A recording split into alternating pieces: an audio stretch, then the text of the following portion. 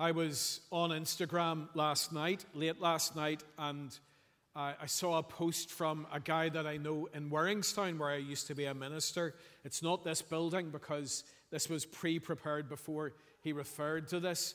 And he was in Malaysia, in Kuala Lumpur, and he was up at the top of the Petronas Towers. Maybe some of you have been there, have been fortunate enough to see that. And he had a photograph that was taken right at the bottom looking up, and then he had a photograph at the top. And he was making the point that he was really terrified at the top because he had no idea that those huge, really tall buildings swayed so much in the wind. And he could feel underneath him this whole building swaying. And if you were in this particular building here, one of the tallest in the world, you might have that same sense. And if you were standing at the top, at least I would wonder this, you would think, how is this thing staying up? How is this building staying in place? And of course the answer is its foundations. That's why when building projects of huge big buildings take place, it is a long time before you actually see anything visible going up. We go to Edinburgh every year at the end of the conference that my brother and I attend. And for years from the hotel that we stay in, we used to look out at all of the big cranes that were up in Edinburgh to build the shopping centre, the St. James's Quarter shopping centre that John Lewis is a flagship store in. And for years it seemed like nothing happened. You walked past, you could see all of the cranes, you could see all of the workmen in place, but it just didn't seem to go anywhere. And then all of a sudden it started to build up.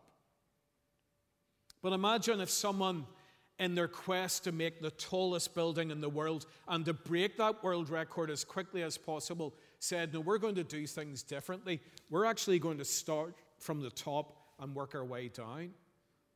And if we could just get the spire, or we could just get, the top bit, the radio mast in place, then we will hold the world record. And if they were to try that, well, logic dictates it would be a disaster. That is not the way in which these big buildings go up from the top down. Now, I want you to keep that image, that picture in mind as we think for a few moments about our world, as we think about the society that we are part of and that we live in, because we hear a lot of talk about culture wars, those divisions that exist in how people view the big issues of the day. And here are some of those big issues on the screen. You will be familiar with the big issues that are constantly debated and discussed. Maybe you get engaged in some of those discussions. Big issues like sexuality and gender, marriage and the nature of marriage, abortion, euthanasia, sometimes described as assisted suicide, the whole issue of the environment and climate change. And to that list, you could add many other issues as well, such as animal rights.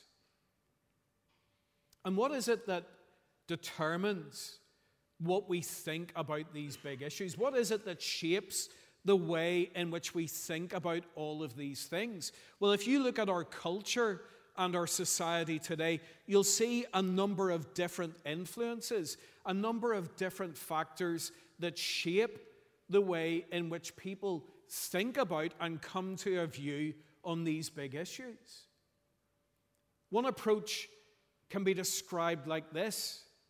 One factor is what we would describe as situationism. In other words, my experience of life determines the way in which I look at something. And for so many people in our society today, that is the truth for them. That the way in which they experience life, the experiences that they live through, determine how they approach all of these issues. Let me give you an example of that, a hypothetical example of that. So there may be someone, and they believe, and they have actually a firm belief, that marriage is only marriage if it is between a man and a woman. But then something changes, because within their family circle there is a man who says and announces that he is going to marry, quote unquote, another man. And suddenly for this person, their whole view of that situation changes, because they say things like, well, I know him and I know this other guy here. They're really nice people, so that must be okay. That must be all right. And therefore, I've changed my mind and I think that that's perfectly fine. So that for many people, how we view issues depends on our own experiences. Or another factor that can shape how we view these issues is peer pressure, in particular the influence of the media. So that you might well believe that certain things are right and that other things are wrong, but then every conversation that you have in work, every item that you watch on the news, every post that you view on social media, every interview with a celebrity that you watch or that you hear on a podcast or on the radio or read in a magazine says the opposite. So that eventually you begin to think and wonder, well, maybe I'm actually wrong. I've got this wrong and everybody else is right. Or another factor that can determine the views that people hold on these big issues of the day is the fear factor. Because after all, we hear a lot of talk about us living in a cancel culture. We're speaking up against the prevailing views on social issues can get you sidelined and despised. Just look at Graham Linehan, the writer of Father Ted, and how he has been shunned by the very liberal arts community that he was once so influential in because of the particular views that he has on gender identity. And you can think of lots of other examples of people being cancelled, academics and prominent people. But for ordinary people like us, there may well be implications for us and our job security if we hold particular beliefs, if we express particular views that are contrary to what our employers espouse. And there I'm talking about all the big employers of the day, including the National Health Service.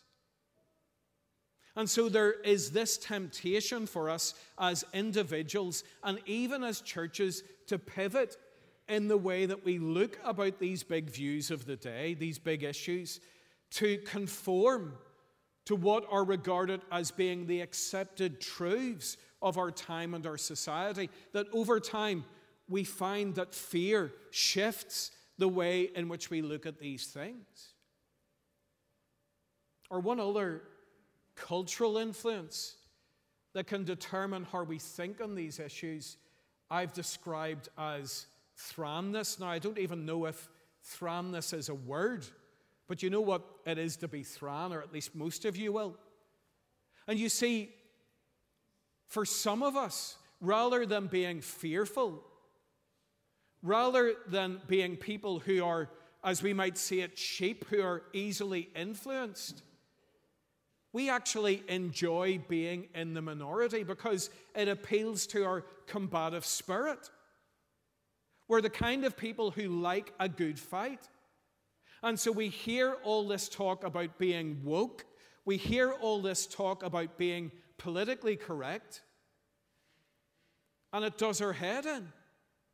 And so our conclusion is, well, for me, I'll be the opposite. I am anti-woke. I am politically incorrect. And in some cases, in terms of where we stand on these big issues of the day, that can get us to the right place, but not for the right reasons.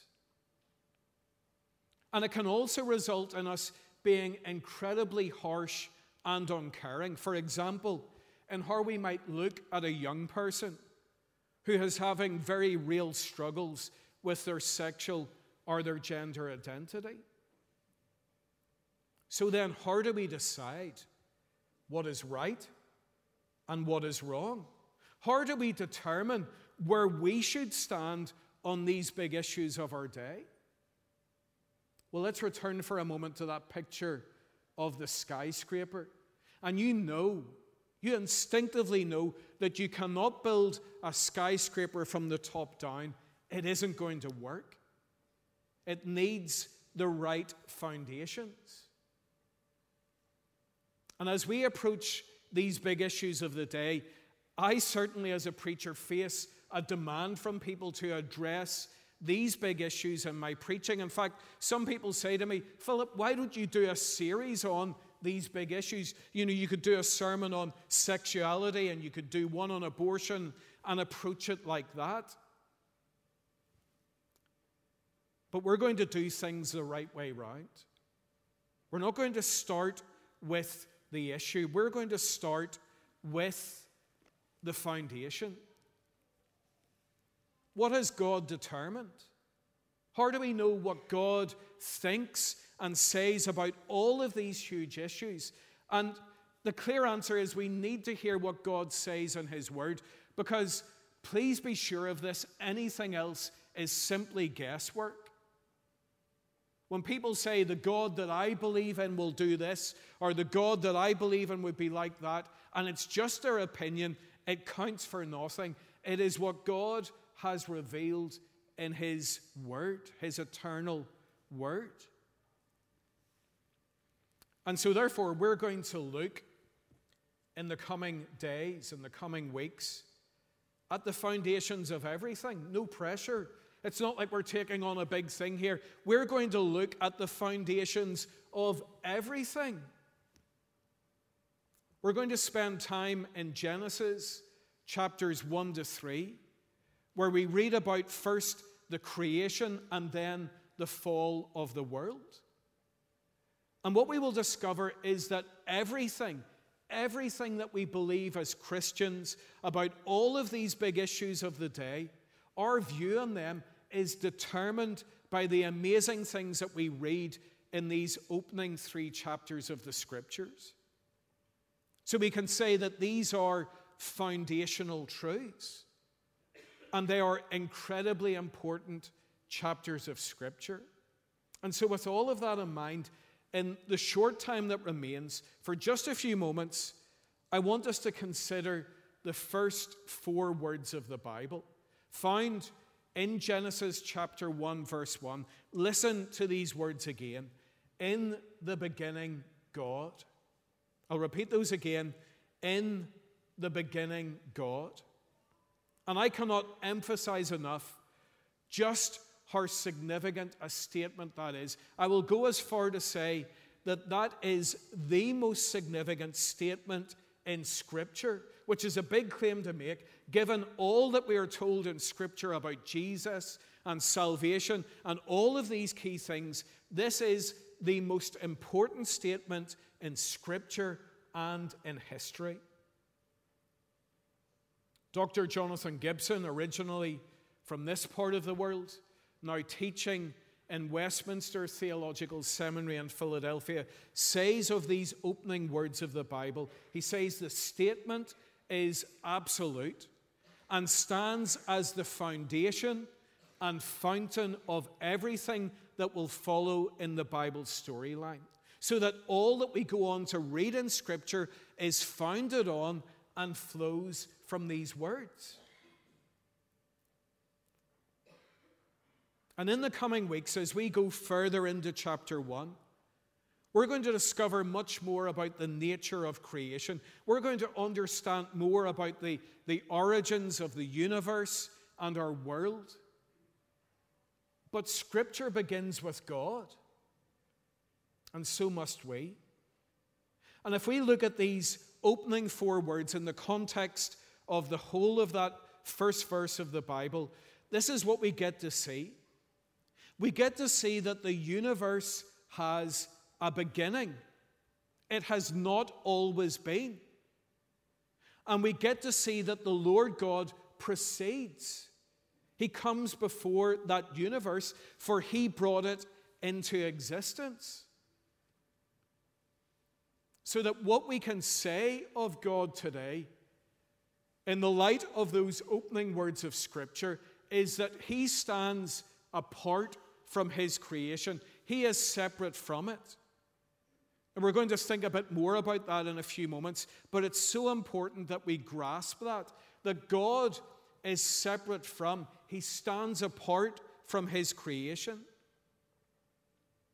That we can say of the Lord that he is outside of time and space, because he is the one who brought time and space into existence. And when we start to talk about time and space, and next week we'll throw a bit of matter into that as well, we realize we're getting into deep, deep stuff here. I mean, I was the guy who ran away from physics at school, so look, I'm not going to be the expert on some of that deep, deep stuff. This is deep, but I want this series to be practical. I want us to be able to apply these deep, deep truths to our everyday life. And part of that involves understanding some of the wrong views that there are of this world. It involves us consciously standing apart from those views and indeed challenging them based on what we know from Scripture. So let's for a moment consider just a couple of the wrong views that exist about God and his creation. One of those wrong views you encounter a lot nowadays on social media, in memes and stories. You hear it in interviews with Hollywood A-listers, where they replace God with the universe. Have you ever noticed that? How increasingly there are people, and in the statements they make, they replace God with the universe that he's made. I hear that from people. The universe has guided me to this point in my life. The universe has brought me to this new season or this new place.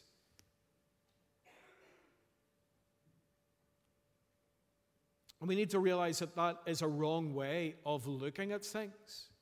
Or another wrong view, and that is that sometimes we hear people and they exalt and they worship nature. They rightly marvel at creation, but they attribute to it the glory that actually belongs to the Creator, to God. An example of that this week. I was watching Winter Watch, and I love those nature programs on TV, and I especially love Winter Watch and Spring Watch and Autumn Watch.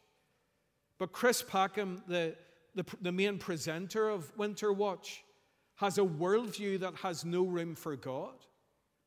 And introducing this series of Winter Watch at the start of this week, he said of the program, this is where we celebrate nature's masterpiece, not God's masterpiece. Notice the different language. This is where we celebrate nature's masterpiece.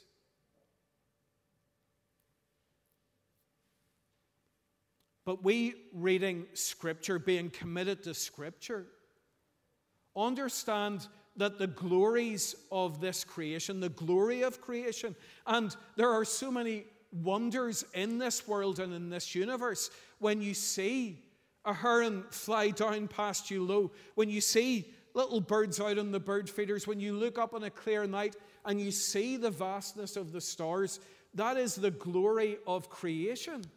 It's amazing. But we understand that this glory of creation is, as Paul Tripp puts it, a big finger that is pointing to the much greater glory, the infinitely greater glory of the Creator, of God. The God who made it.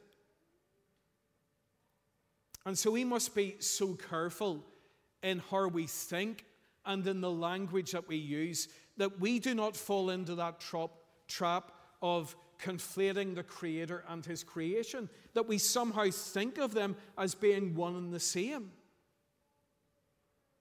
So don't fall into that trap of ever saying, oh, the universe has done this for me. Or when you're blessed with good weather, when you had good weather on a day of a wedding or something, wasn't Mother Nature kind to us? And of course, those who are God's people in Christ.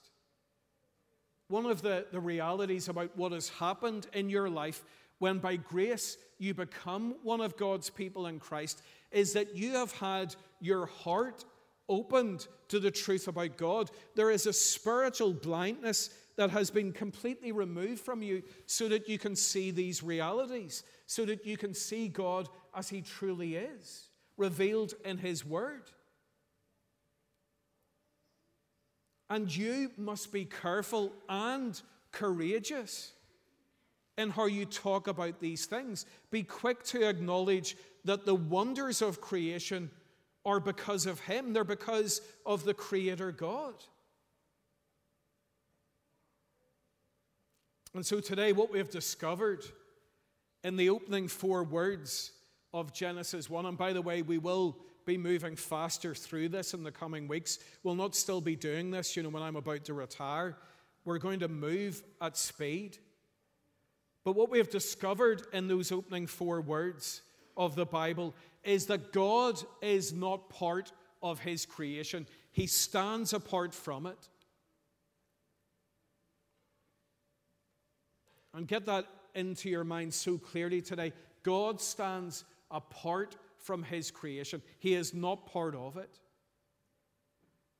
And one of the greatest differences between the Creator, God, and His creation is that He is eternal while His creation is not.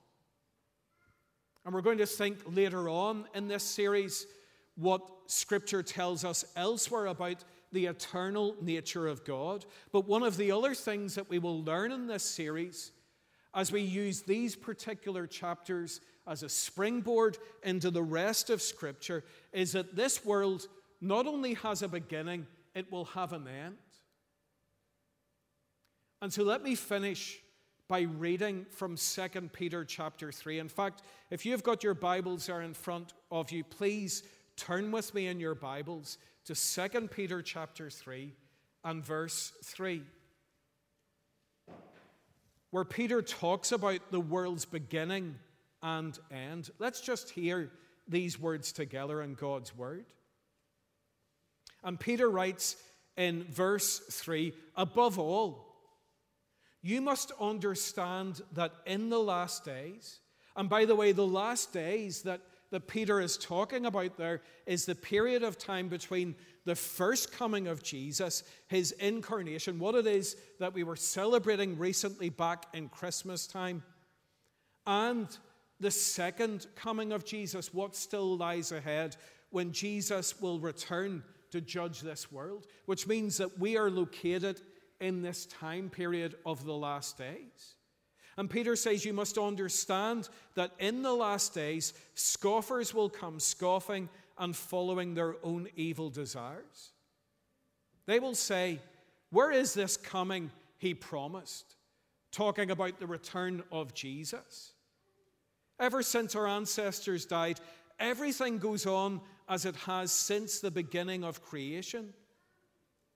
But, verse 5, they deliberately forget that long ago, by God's word, the heavens came into being, and the earth was formed out of the water and by water.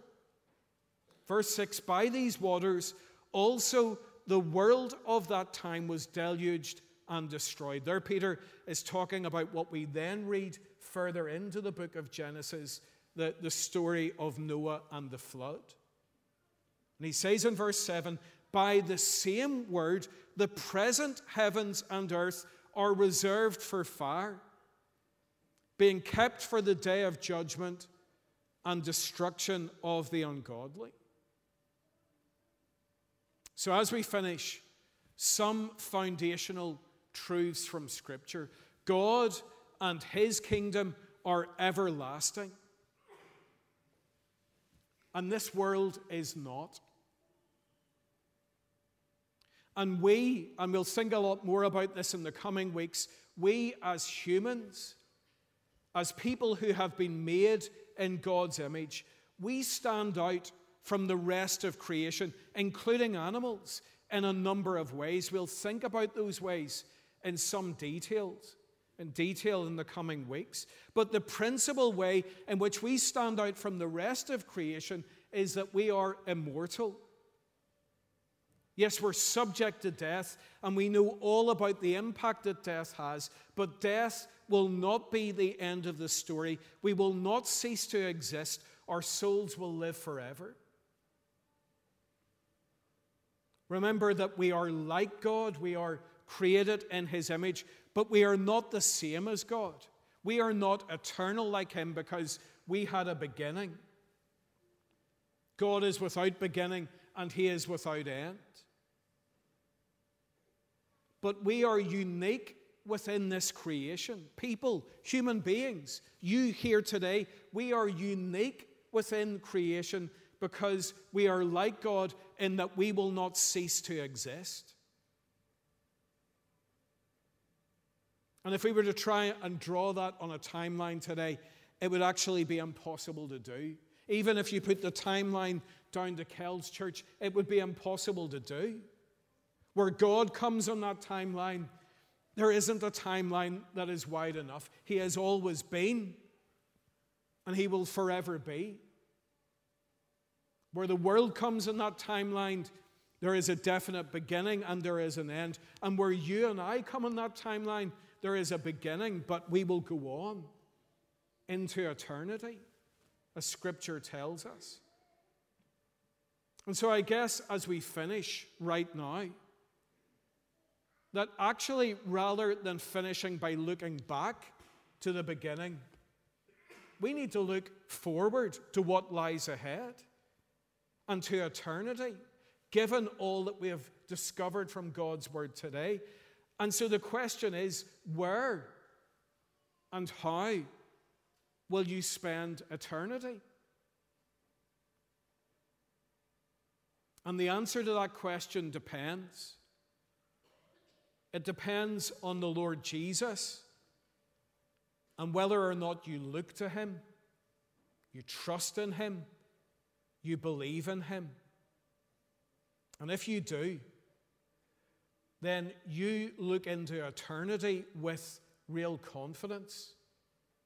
Because God tells us in His Word of His people in Christ, there is no condemnation for those who are in Christ, that nothing will separate us, will be able to separate us from the love that God has for us in Christ.